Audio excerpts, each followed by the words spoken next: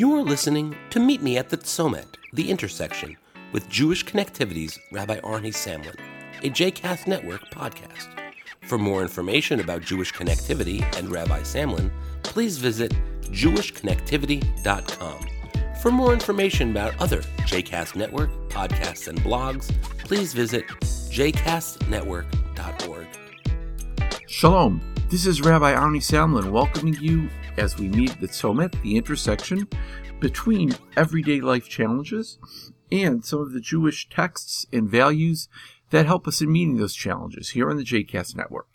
This is a time on the Jewish calendar for storytelling. Well, let me back up just a moment. Stories are really a great way of giving us insights into life, into the world, teaching us about the past, and to some extent teaching us about where we're going. Most of us are not really interested in reading books of historical events, or at least historical timelines. We would by far prefer to read a book of historical stories that are either vignettes of people who once lived, their journals, or even a book of historical fiction that can give us some insight into what went on in past times.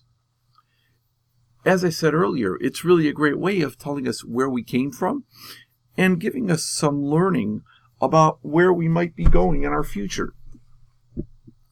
Well, why did I say this happens to be a great time for stories on the Jewish calendar?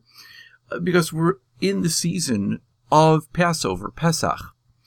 The key ritual event of the Pesach season is the Seder. The Seder is an event where we sit around with certain food items in front of us and basically retell the story of our people. Whether the story is 100% historically accurate, which for all intents and purposes it most likely isn't, or whether it's not, isn't even what's important. What is important is that we continue to tell the story, that the story and everything that's involved in it, including its values, the values of freedom, liberation, those become our master stories, the stories that dictate who Jewish people are and to some extent have informed other cultures throughout history about what it means to fight for freedom and to ensure that other people have their freedom as well. We are required to tell this story each and every year, perhaps embellishing it a little bit on past years, but always with the core story intact. And it reminds us that stories are something that we always have to be ready to share with those around us. Stories are also great tools, whether we're a business person who's trying to market something, a salesperson, or in just about anything we do in our life. What I'd like to think about with you is, what are the stories that are your key stories? Are there stories in your life, whether they're your own personally or those of people who came before you or of the culture in which you were raised and which you're living, master stories that you want to make sure the next generation has? And what are the stories that are so key that you would retell them over and over in the same way that the Jewish people retell the Seder stories? Some of the stories may be entertaining and amusing, some of them may be serious or even tragic. But what are the stories that are so critical to your culture, your family, and to who you are, that you want to make sure that they're retold over and over so that others can also share them? Think about what the stories are that are so central to who you are.